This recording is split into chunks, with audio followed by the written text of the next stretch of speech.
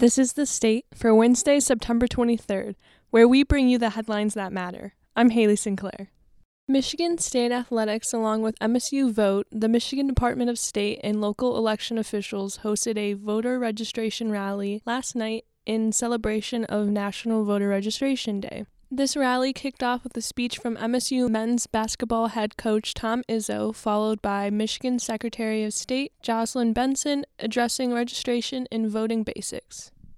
After a short standoff, a vehicle theft suspect taken into custody Monday by the Ingham County Sheriff's Department with assistance from Michigan State University Police Department, the suspect approached the stolen vehicle on a bicycle and stole it while the owner was inside a business on Okemos Road. The suspect began traveling on westbound I-96 until he caused an accident with another vehicle.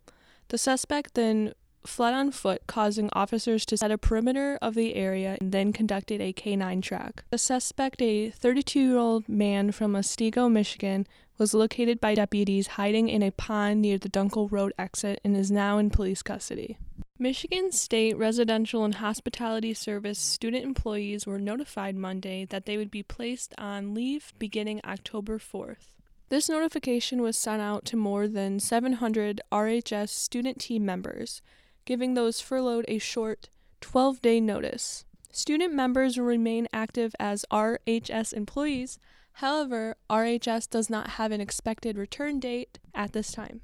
Thank you for joining us for The State, produced by the State News and Impact 89 FM. You can find us online at statenews.com and impact89fm.org. We'll be back tomorrow with more.